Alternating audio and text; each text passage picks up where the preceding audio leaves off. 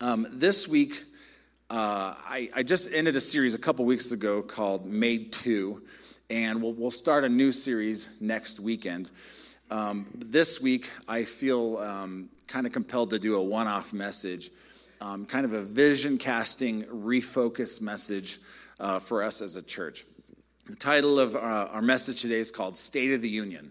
And I just want to talk about where we've been, where we're at, and where we see things going as a church, as City Lights.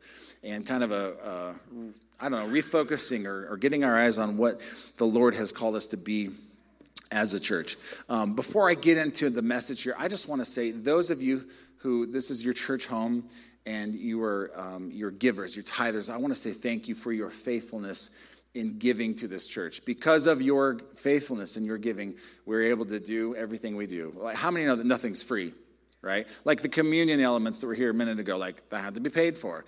Nothing is free. And I want to say thank you, those of you who take tithing seriously. You put the Lord first in your finances. Thank you for doing that. If you're not a tither, I want to encourage you, become a tither. Put the Lord first and give him the first fruits of your labors. But because of your faithfulness, because of those of you who are givers and have taken that seriously, we've seen the faithfulness of God in this church since we started.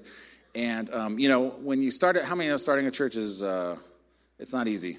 If you've never done it, it's not easy. And don't ever do it unless God has called you to do it. If he's called you to do it, he'll help you. But unless the Lord builds a house, labor in vain, right? But we've seen God's faithfulness in finances at this church. When we started, it was like, Emily and I were getting paid. Our worship leaders and associate pastors were getting a very minimal pay. Everyone else was just like working for free. We had our children's pastor, Pastor Karen, at the time when we started the church. She worked for free for several months and was working hard. And then we saw okay, people are giving, tithes are coming in. Let's start paying her something, And we were able to build that into a position. One of our goals last year was to make that a full-time position, the children's pastor. And so when we hired Dustin and Kate Grinneman, we were able to bring them on as a full-time status. And that is amazing, and they're doing a great job. And so we've, just set some goals along the way, because we have to look forward and see where are things going and what is God leading us to do. Another thing we did last year is our youth ministry has been growing and thriving. God's been faithful. And we were able to bring the Millers on as a part-time status. Before that, they were kind of making some peanuts with us, but really working full-time jobs, but they've been pouring into this youth group and doing an amazing job since we started. And one of the goals we wanted to see this year was we wanted to be able to bring them on into a full-time status, to be able to direct all of their attention and energy to youth ministry and some other things here at the church. And I'm pleased to announce that we were able to make that move and bring them onto a full-time position. And so I want to say, you clap, because it's worth clapping. I want to have them just come up real quick, though, and just acknowledge what they've done, what they have built. A lot of churches, they have a youth ministry, and then the youth pastors come in, and then they drive people who are in the church to that youth group. We've certainly done that. But in this case, they've actually brought a lot of families to the church because the youth ministry is so amazing. Our church has actually grown because of our youth ministry. And we know that as we continue to invest in children and in youth, that our church is going to continue to grow. And so, do you want to say anything about youth in your life? Yeah, sure. We're super excited for this. We feel like we've built this semi-complicated drill, but haven't been able to use it yet. And I feel like in this next season, we're just going to be able to go really deep. And I'm excited for what the Lord's going to do.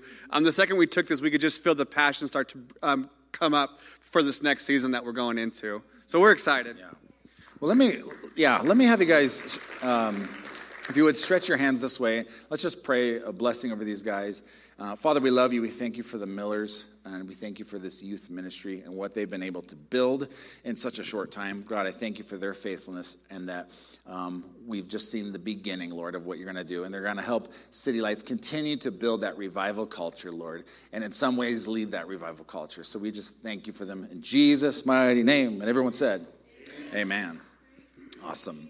As you can see, Stephanie is with child, as they say.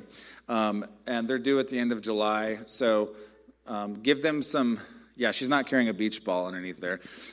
Give them some grace for the month of August. We're going to let them obviously have some downtime to, adjust to baby and stuff like that. But come fall time, they're going to be full on and ready to minister. So, yay. Thank you for your faithfulness in giving. And I will just say this too. There's whispers of a downturn in the economy coming. And I just want to say, God, we don't want to just have natural finances. We want to have supernatural finances, don't we? As a church, supernatural finances. And so be trusting God and believing God that for you and your household, getting through that season, a possible downturn, that God's going to provide for you. So make him first in your finances. Okay. One other thing I'll just tack on just to faithfulness in giving and casting vision is our building fund. We're always saving because we want our own facility. We rent this facility from another church, and that's been a great relationship, and we don't have any complaints with that, but we do want our own space later. But we do have $659,000 saved in our building fund, and again, that's thank you for your faithfulness in giving towards that. And we're always looking for land or buildings. We're always kind of got some irons in the fire. But if you guys, find anything that's like, hey, I think church could happen here in Greeley or West Greeley, that's kind of the area we're looking.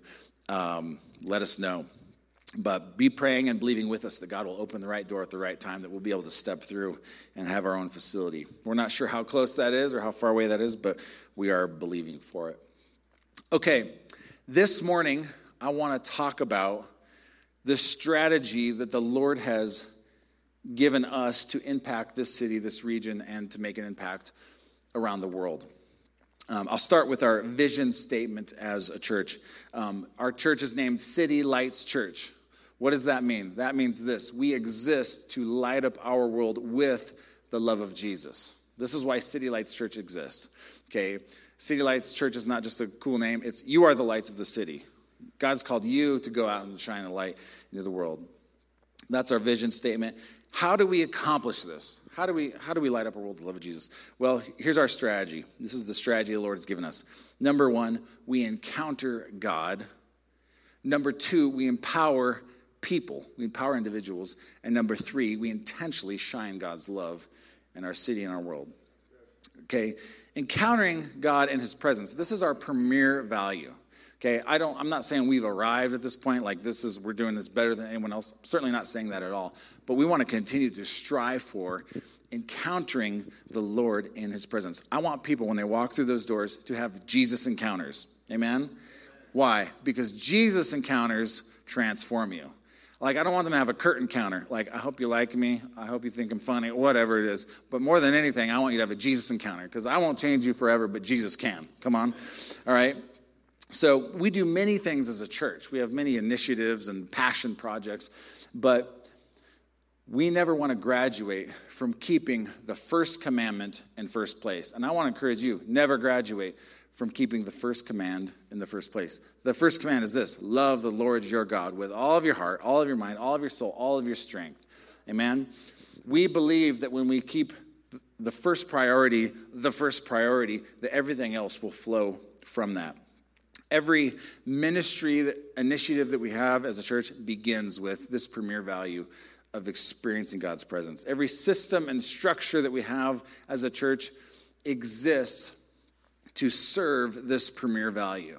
Okay? We don't create systems and structures and serve them. No, those systems and structures serve the vision. Okay? Systems and structures aren't bad. They just need to be in the right place. Amen?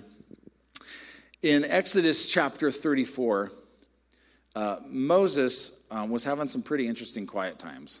How many think Moses had interesting quiet times? Moses would go meet with God in this tent. And when Moses would come out of the tent, his face was radiating with the glory of God, with the glory of Jesus, right? He was radiating God's presence. How many think that would be interesting? Like, you're following a leader. Your leader goes to have a quiet time. He comes out and you're terrified of him because their face is glowing. Okay, so because the people were terrified of Moses' face because he's radiating the glory of Jesus, the Bible actually says that he would wear a veil over his face so he wouldn't freak everyone out.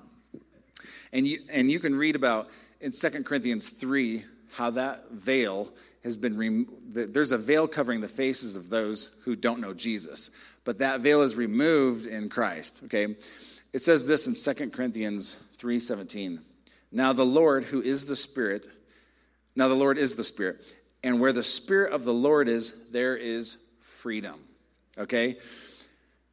When we encounter Jesus in his presence, there's freedom comes in our lives. When you first met Jesus, I'm sure he set you free from some stuff. But listen, as a believer, along the way, Jesus encounters continue to set us free, and we continue to live at liberty in the Lord because of his presence. I don't know about you, but since I've become a believer, there's been times I needed set free, right? You could go through seasons where you need set free. It's the presence of the Lord. Where the presence of the Lord is, there is freedom. Where Jesus encounters are, there's freedom happening. This is why we value this so much. 2 Corinthians 3:18 says this, the very next verse. We can all draw close to him with the veil removed from our faces. And with no veil, we all become like mirrors who brightly reflect the glory of the Lord Jesus.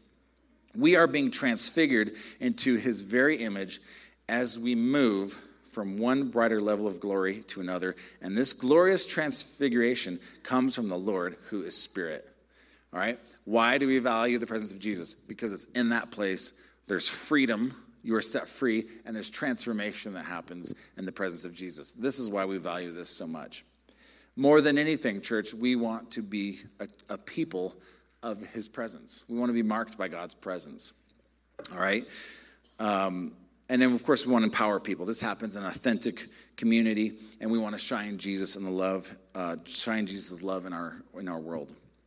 Now, so that's kind of our vision, mission, strategy, and I talk more about that in the Belong class. But I want to highlight in this kind of vision weekend, I want to highlight two other directives that the Lord gave me for our church last year, okay? The first one happened about this time last year, maybe May, June of last year. I'm kind of in some respects, I'm kind of a nerd, and I was watching a SpaceX launch, because I'm into space stuff, okay? And so I'm watching a SpaceX launch, and at that time, the Lord actually, I began to feel him like highlighting certain aspects of this launch, because he was giving me a prophetic picture of where we were at and where we are at as a church, okay? The Lord will do this to you as well. For me, it was a SpaceX launch. Whatever you're into, the Lord will use these metaphors sometimes to communicate to you. But I felt like he was highlighting this launch to show us where we're at as a church. So here's the deal. Space launches are divided into two segments. There's stage one. That's when they lift off the ground. And then stage two is where stage one falls off and they continue going up. What the Lord showed me last year is that stage one was complete and we were moving into stage two as a church. Here's the deal. When you start something new, when you got to get something off the ground, it takes a tremendous amount of energy, right? And with the SpaceX launches, there's 9 Merlin engines that take that spaceship up to above the atmosphere. And then once they get above the atmosphere, that stage falls off. And then there's only 1 Merlin engine that takes it and accelerates it from that point on. Okay. What the Lord was showing me is that there are systems, structures, and in some cases, people that necessarily needed to separate and fall away. And God was continuing to accelerate us into the next phase of our journey. In fact, most of the momentum that a rocket gains is in between MECO and SECO. MECO is main engine cutoff. That's the end of stage one. And SECO is second engine cutoff. That's stage two. Most of the momentum it gains, because to be in a nominal orbit, it has to be going like 14 or 16,000 miles per hour. Most of the momentum it gains is during that second phase. And I believe we're in a second phase as a church. And the reason why they were able to gain that momentum is because they're above the drag of the atmosphere. And so they accelerate. So that's what the Lord showed me last year, that we were entering into stage two. And then at the end of last year, the Lord gave me a blueprint for how we are to continue to build in stage two. And this blueprint for me came out of Nehemiah chapter 3. One day I was reading Nehemiah chapter 3, and the Lord, there's 10 gates listed in Nehemiah chapter 3. How many know that, if you're not familiar with the story, the children of Israel were taken captive into the Babylonian Empire. And then in Nehemiah, they're coming back to their homeland, and all the walls of Jerusalem had been torn down. And Nehemiah was tasked with he was given the job of rebuilding the walls of Jerusalem, rebuilding the gates and rebuilding the walls. And Nehemiah chapter 3, what the Holy Spirit was showing me one day as I was reading it, is that it provides a prototype or a blueprint of how we are to continue to build in stage 2. So there's 10 gates listed there, and each gate for us has a prophetic significance to where the Lord is leading us. Okay, so I preached last year, an 11-week series out of Nehemiah called The Builders of the Wall, and we focused on each of these gates and their prophetic significance. What I want to do today is kind of do a review of those 11 weeks, and I want to talk about the 10 gates that are listed there in Nehemiah chapter 3 to kind of rekindle and refocus us to make sure we're staying on track. Does that sound good? Okay. I believe that Nehemiah 3 puts more meat on the bone of what a fivefold church should look like. Some of you are like, what's fivefold church? Okay, let me explain. In Ephesians chapter 11, the Bible says that there has been given apostles, prophets, teachers, pastors, and the evangelists. Why? For the edifying, the building up of the saints so that the saints can do the work of the ministry. Okay? In other words, there's these offices that God has instituted and ordained, and when these offices are in operation, they build up the church. In other words, the church will optimally be built when the fivefold ministry is in operation. Okay? Most churches, in my opinion, have 1 to 3 of these in operation. Sometimes just one. They just have like the pastor and there's nothing else happening. Some of them have 3, but here's the deal. I want this church to have all 5 of them. I want to have the apostles. I want to have people with the apostolic gifting. I want to have prophetic voices. I want the evangelist working, right? Pastors, teachers. I mean, here's the deal. It's kind of like with parenting. How many know that God's best design is that there would be a mom and a dad when you're parenting, right? Dad brings certain things to the table that mom can't. Mom brings certain things to the table that dad can't. When they work together, that's a complementary way to raise a family. Well, listen, in the church, God's given apostles, prophets, teachers, pastors, evangelists, and when we have these things in operation, that's how we raise a healthy family. How many want to be part of a healthy family? I know I do. But if you just have one, you get out of balance. For example, I'm a pastor, and pastors are by nature, they're gatherers. They're like, come in, and come inside, and we're going to care for you. Let's care for you. Let's get you inside, and let's gather, right? The evangelist is like the opposite. The evangelist walks in, and they're like, what are y'all doing here? There's people out there that need Jesus. Go get them saved, you know. So the pastor's gathering, the evangelist is scattering. In some ways, those look like opposing views, but listen, they're complementary, right? The prophets, they're just seers. They're like, who cares about any of that? What is God saying? Let's just find out what God's saying and let's care about that, right? The teacher, they're like, well, what does the Bible have to say about this? And is that in the Greek? And is that in the Hebrew? And what is the historical context of that particular thing that we're talking about? Okay, that's the teacher. Listen, if it was only teachers that we had here, that would be not a good thing. We need the others, right? And then apostles, they're like, let's start a movement. They pioneer and lead movements, right? And the apostle has this 30,000-foot view of where things need to go. But how many know the apostle's not down there on the ground, right? They're not always in touch. Sometimes that's why you need the pastor and the apostle working together. You need all the fivefold gifts working and operating at the same time. Can I get a witness? Okay. So we don't want to be lopsided. We want to allow the Holy Spirit to organically build these within our church. Now let me give you an example of some lopsided churches. Go ahead and put up that first picture.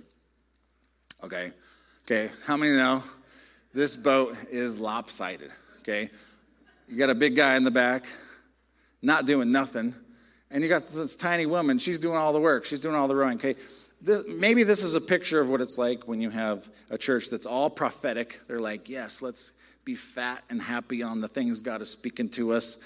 Yeah. But there's no evangelism happening. Okay, go to the next picture. of imbalance. Okay,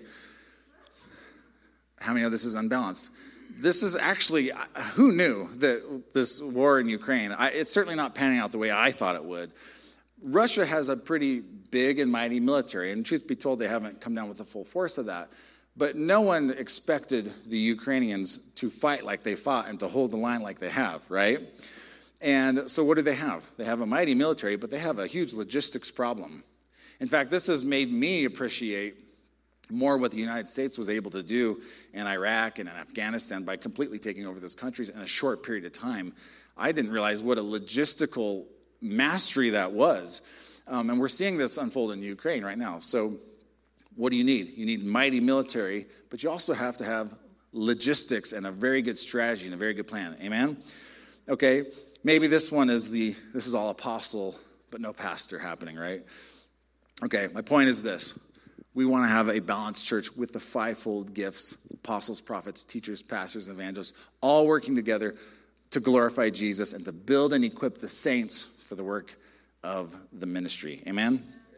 Okay, so Nehemiah 3 and what the Lord was showing me, Nehemiah 3 was building a picture and putting more meat on the bone of how we can specifically build this, okay? So I'm going to review these gates. And again, I did an entire message on each of these gates. And so if you've missed any of those gates, go back and listen to them. I did a whole message on each of these gates. So we're gonna review them fairly quickly here. So number one was, if you read Nehemiah 3, number one is the sheep gate. Everyone say sheep gate.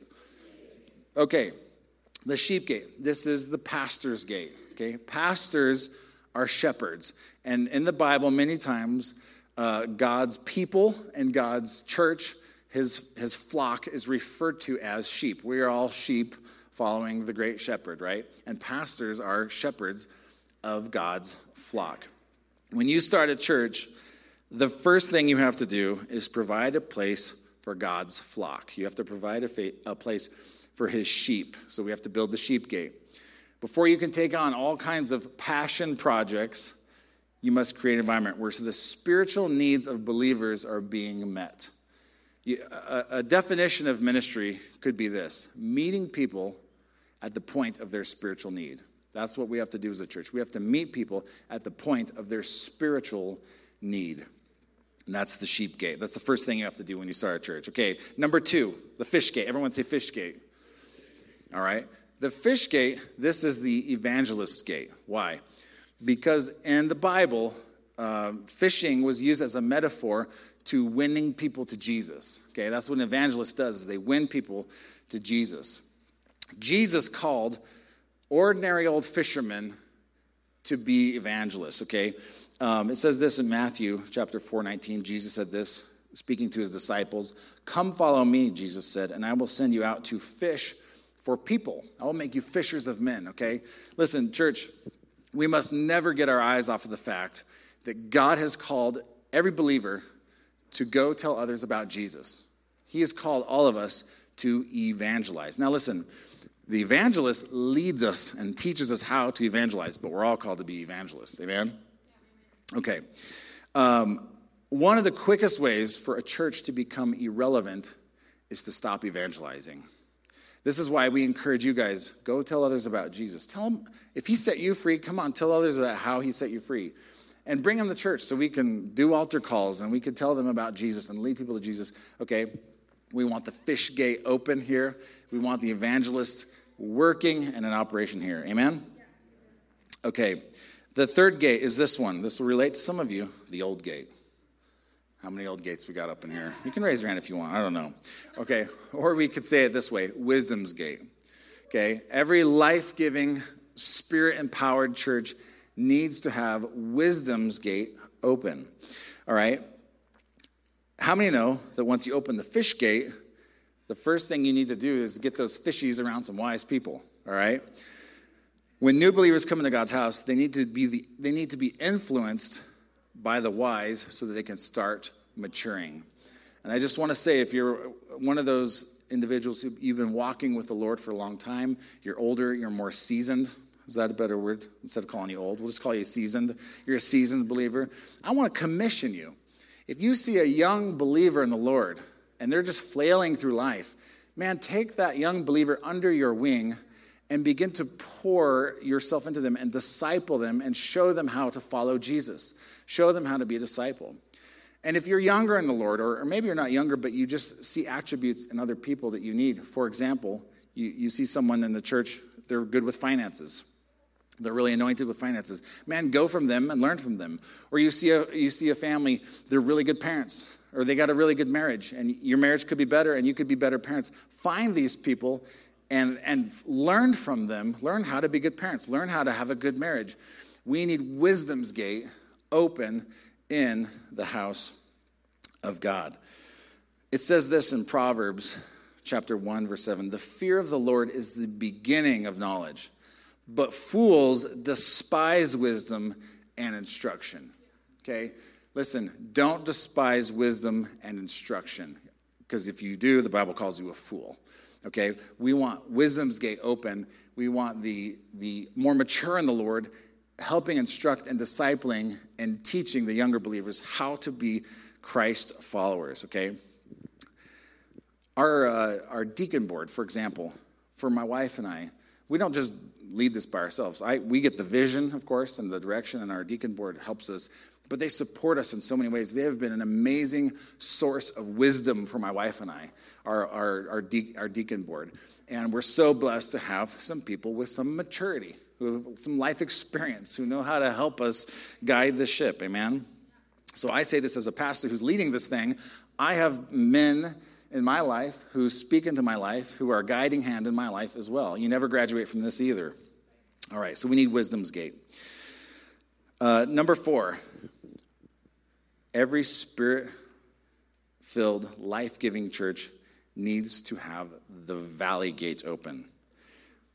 We need to be able to meet people going through the valley. What is the valley? The valley speaks of dark places, broken places, wounded places. Listen, if you've ever been in debt, if you've ever had a death of a loved one, if you've ever gone through a divorce, if you've ever had a bad diagnosis from your doctor, if you've ever been addicted to anything, listen, that's a valley. That is a dark valley. And maybe some of you are here, maybe you're going through a valley today.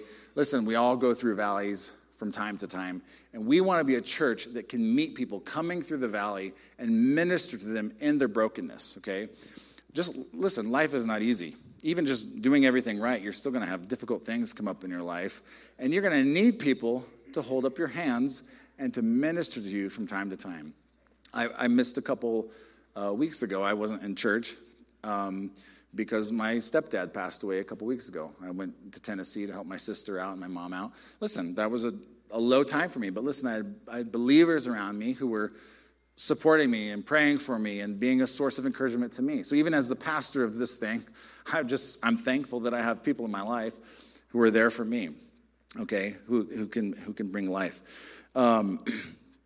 Okay, so that's the Valley Gate. We want to have ministry to the broken. Jesus' eyes were looking upon the broken, and he loves the broken. He wants to help them in their pain. All right, number 5. This is the least glamorous gate of all, but a very important and necessary gate, the dung gate. Okay, everyone say the dung gate. If you don't know what dung is, it's poop, all right? Everyone say poop. Now you're all awake, okay? You got to use your tricks up here, okay?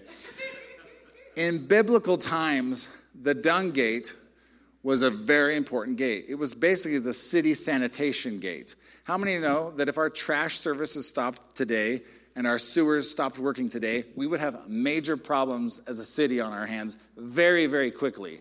Disease and filth would become rampant almost immediately.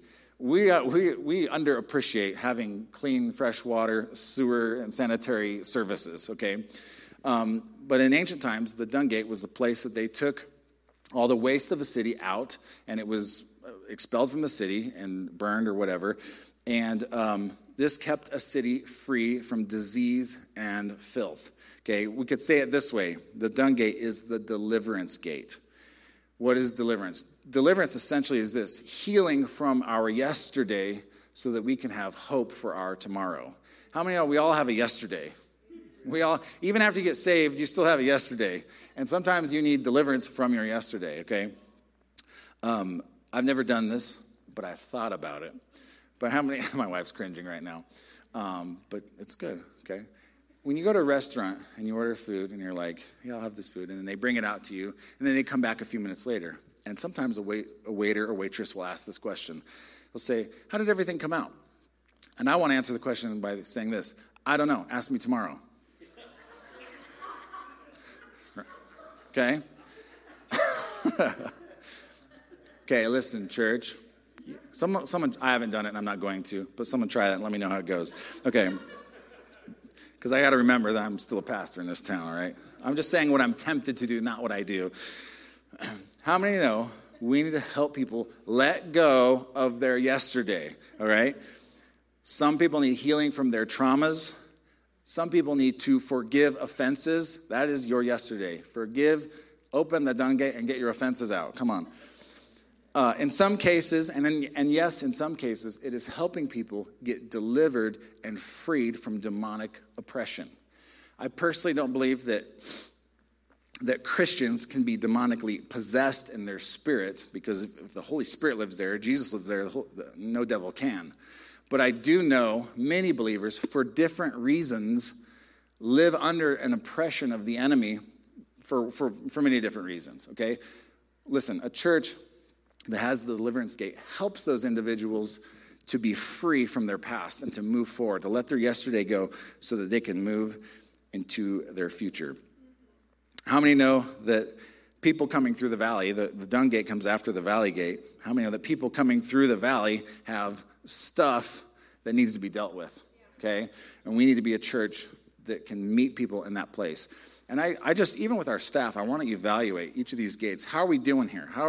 Where are we at? Are we able to help people with deliverance? Are we able to bring people to Jesus? Do we have these gates open? Okay, number 6, the very next thing you have to do after you bring deliverance into someone's life is you need to open the fountain gate. The fountain gate speaks of the gifts and ministries of the Holy Spirit. The fountain gate speaks of the indwelling of the person of the Holy Spirit. Okay, we as a church, we believe in the baptism of the Holy Spirit, and we want you to be filled with God. We want you to be filled with the Holy Spirit. Jesus said this in Luke chapter 11, verse 24. Jesus cast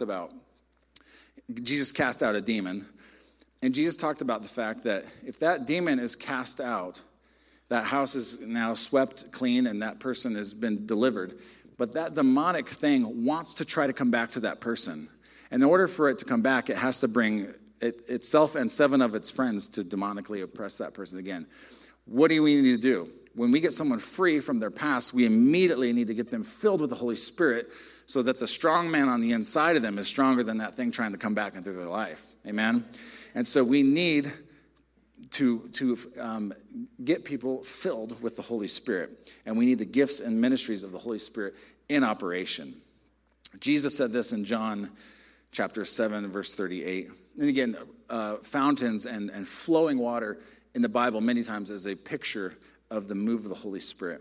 Jesus said this, "Whoever believes in me, as Scripture has said, rivers of living water will flow from within them."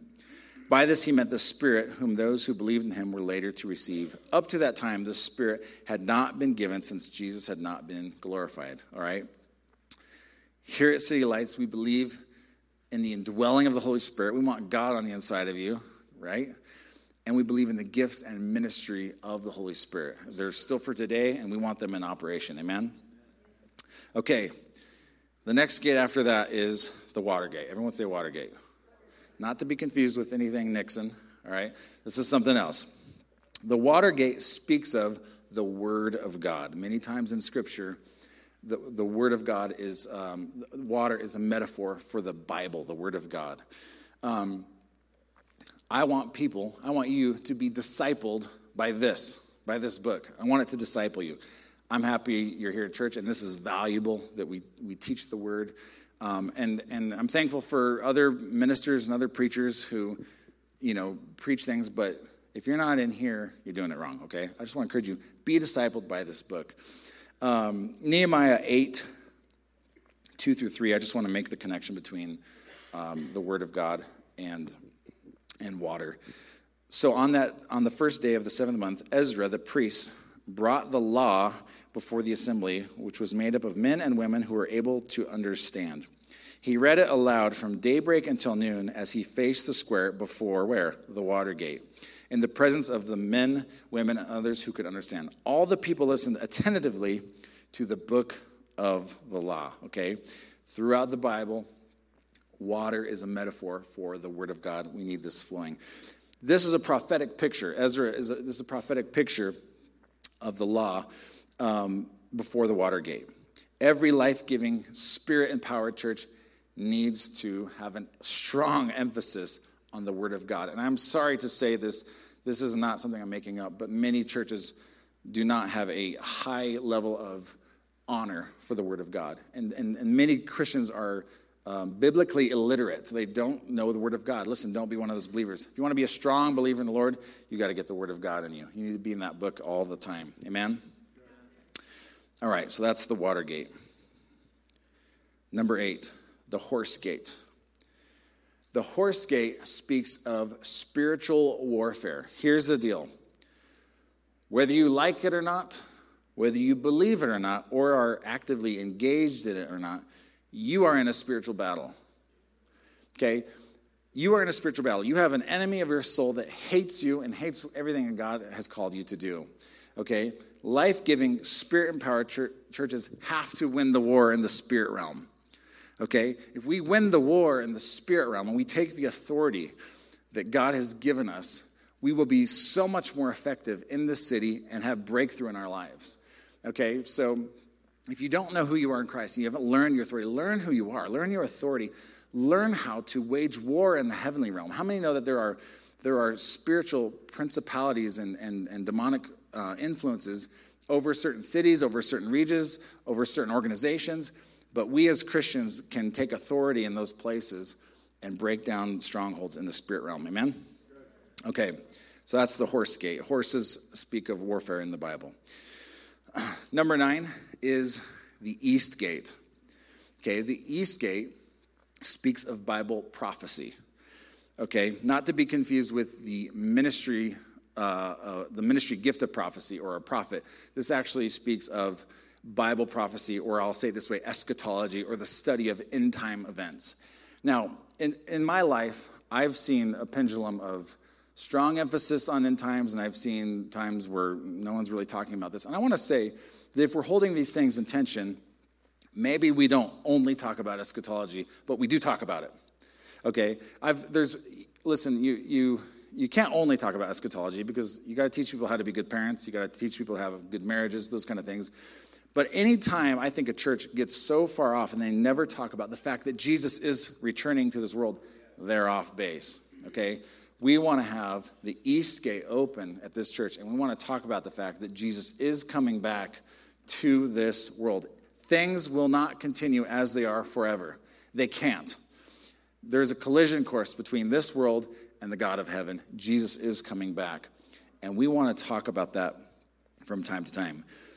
A part of God's healthy recipe for life-giving, spirit-empowered churches is that we must keep in view the return of the Lord Jesus. It's actually healthy for us as believers. Listen, even if you lived your whole life and you heard about the return of Jesus and you never experienced that, like you went home to be with the Lord before he returned to this world, it's still healthy for you to live in such a way where you know he's going to return to this world. Okay? Look at this in Hebrews chapter 9, verses 27 and 28. It says this, just as people are destined to die once, after that to face judgment, so Christ was sacrificed once to take away the sins of many, and he will appear a second time, not to bear sin, but to bring salvation to those who are waiting for him. Okay? The mark of a true disciple, the mark of a true believer who's following Jesus is that we're waiting and watching and anticipating the Lord's return. Amen? That's a mark of a true believer. Let me ask you a question, church. Are you waiting and watching? Are you looking for Jesus to return to this world? Are you watching the signs of the times? And I'll say one of the best ways to get a pulse on the signs of the times that we're in is to look to a little nation the size of New Jersey called Israel. Israel is like the roadmap for where we're at in eschatology and end times, and there's a lot happening over there. And so as a church, we never want to drift far from keeping in view the return of the Lord Jesus. Amen? Okay, last gate. And this one I'll probably talk about the most. But again, this is a brief overview. If you missed, by the way, any of these messages from last year, go back and listen to the one, especially this one on the East Gate. That was a really fun message. Number 10 is the inspection gate. Historically speaking, the inspection gate was the place that kings would assemble their armies before they go out to battle, and they would inspect their army and make sure their army was ready to go out to fight a battle. And upon returning from battle, this is a place the king would then again stand in front of the army and inspect that army returning from battle. In some cases, that king would offer rewards to those who fought bravely, or make even condemnations for those who didn't fight well. So this is a place of inspection. Here's the deal. Life-giving, spirit-empowered churches, there's 3 types of inspections that we need to have going on in our lives. Here's the first inspection. The first inspection is this. It's self-inspection. It's a healthy thing every now and then to take inventory with the Lord. The Bible talks about when you take communion, don't take it flippantly. Take it and contemplate and analyze your life, and ask the Holy Spirit to speak to you. I'm not saying to condemn yourself for your mistakes and your failures. Listen, your sins have been taken care of. Jesus took those. But allow the Holy Spirit to speak to you as you take communion. Or there should be times of evaluation, letting the Lord speak to us. David said this in Psalm 139. He said, "Search me, God, know my heart. Test me and know my anxious thoughts. See if there is any offensive way in me, and lead me in the way everlasting." Okay, that is self-inspection and inviting God to inspect us.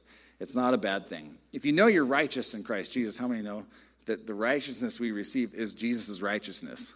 Like when we put our faith and trust in him. If you know you're righteous, and you can come to him confidently and say, "Okay, God, what needs work? What do you want to change? What do you want to speak to in my life?" Okay, you can come to him confidently like that. Okay, so the first inspection is self-inspection. It's okay to do that. Number 2 is we need to have liberty to inspect one another. Okay, if you don't have anyone in your life who you consider a close friend or person that can come to you and say, "Hey, I want to speak in your life," and these people can do one of 2 things. They can call gold out of you and say, "Hey, what you're doing here is amazing. I want to call you higher there." Or they can say, "Hey, you're just missing it here, and I want to call you above that."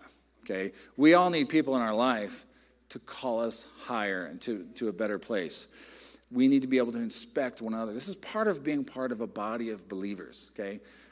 If you're part of a body of believers, the expectation is this. We get to provoke one another. We get to test one another. We get to look into each other's lives and say, "Hey, this is amazing," or "Hey, this I think could use some attention in your life," okay?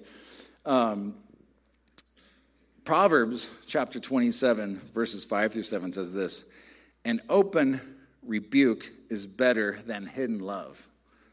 Wounds from a sincere friend are better than many kisses from an enemy." Okay? Or flattery. That's called flattery. Someone who just says nice things to you all the time. Listen, a true friend can say, "Hey, you're missing it here, and I want to call you higher." Okay? Be humble enough to receive that kind of input into your life. Listen, I'm a pastor. I get to get up here and tell you how to live. But listen, if you ever see me messing up, come talk to me. If you see Pastor Kurt messing up, I should be humble enough to receive that myself. This flows both ways, amen? Because we're all following the same Lord. Okay? We want to be able to inspect one another. Jesus, when the woman was caught in adultery, he didn't condemn her, but he did call her higher. Amen? He said, "Go live your life of sin." He didn't say, "Oh, no, what you're doing is fine. Go for it." No. He said, "Hey, I don't condemn you either. Now go live your life of sin." And that's what a true friend does. That's what we need to allow the Lord to do in our lives. That's what we need to allow other people to do in our lives. Like say, "Hey, I don't condemn you because I have no right to, but I'm going to actually call you higher." Amen? Okay. The last inspection I want to talk about is this. This is the one that really matters. There is something coming to all of us called the final inspection.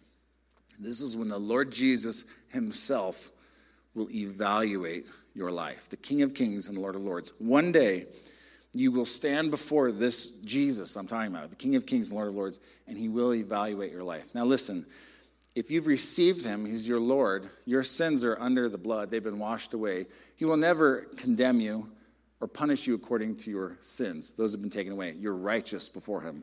However, your eternal rewards are contingent upon you walking in what he's called you to do.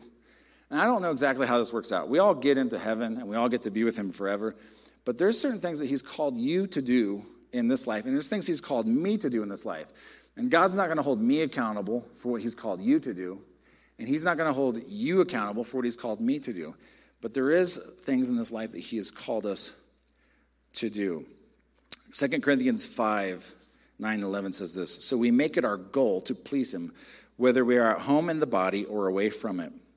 We must all appear before the judgment seat of Christ, so that each of us may receive what is due us for the things done while in the body, whether good or bad. Okay, this is known as the Bema seat. In the Greek, the Greek word is the Bema seat. The Bema seat was where, in the Greek culture, the Roman culture, where judges sat to make judgments, but also where they sat to reward athletes and give rewards to athletes according to how they played or were in a game. So listen, there is a day of reward coming for you and I. Jesus, listen, you give a cup of cold water in his name, he doesn't forget it. He sees it, he recognizes it. Man, if you pick up a piece of trash and no one sees you pick it up because you're making the parking lot look better, or you're forgiving someone and no one has to know that, or whatever, listen, you're on the computer and there's a temptation to click on something that you know is bad. You passing over that saying, no, Lord, thank you, that's not who I am. God sees that. And he will commend you one day for those types of decisions. Amen? Here's the deal. What you believe determines where you will spend eternity. If your faith and trust is in the Lord Jesus, you're heaven bound. That's what you believe determines where you spend eternity. But what you do according to your beliefs and according to what God has called you to do, to a certain degree, determines the rewards that you will receive before you stand before the Lord one day. Church, I want you to be ready on that day. I want to be ready. And I don't want there to be one thing in my life that God called me to do that I didn't do. Because I want to stand before him and know that I accomplished his will for my life. And he has a will for you as well. That's the inspection gate. And we need to have that gate open in this church. We need to have the ability to let this wound us, to let this cut us, to let the Holy Spirit cut us, and to wound one another for our benefit. Amen? Because why? Because we love each other. Because we want to call each other higher. It's not because we hate each other. It's because we love each other. The Lord disciplines the son in whom he loves, right? If you're truly a legitimate son or daughter of the Most High King, he will discipline you. He has to because he loves you. Amen? And if I'm a good pastor and you're a good friend to other people, we will speak into each other's lives when it's necessary. Amen? Why don't you guys stand to your feet? Those are the 10 gates that I really just felt like we needed to touch on again and review. And those are the ones we want to have open. So, Lord, we thank you for the inspection gate, that we can inspect one another. We thank you for the east gate. We're looking for your return, Lord Jesus. We thank you for the horse gate, Lord God, that we're going to engage in spiritual battles. God, we thank you for the water gate, that we love the word of God. We love the Bible. God, we thank you for the fountain gate, Lord. We thank you for the indwelling of the person of the Holy Spirit, and we thank you for the empowering life that he gives us. God, we thank you for the dung gate, delivering us from our past mistakes and failures, Lord, and things that happen to us, Lord. God, we thank you for the valley gate, that we're going to be a church that ministers to those coming out of low places. Lord, we thank you for wisdom's gate, the old gate. God, I thank you for every gray hair in this place, and we just honor the wisdom that they bring to the table. God, we thank you for the fish gate, that we're all going to evangelize and tell others about Jesus. And Lord, we thank you for the sheep gate, that this is the place we can come to have spiritual needs met. We love you, and we thank you for today. In Jesus' mighty name. And everybody said, amen.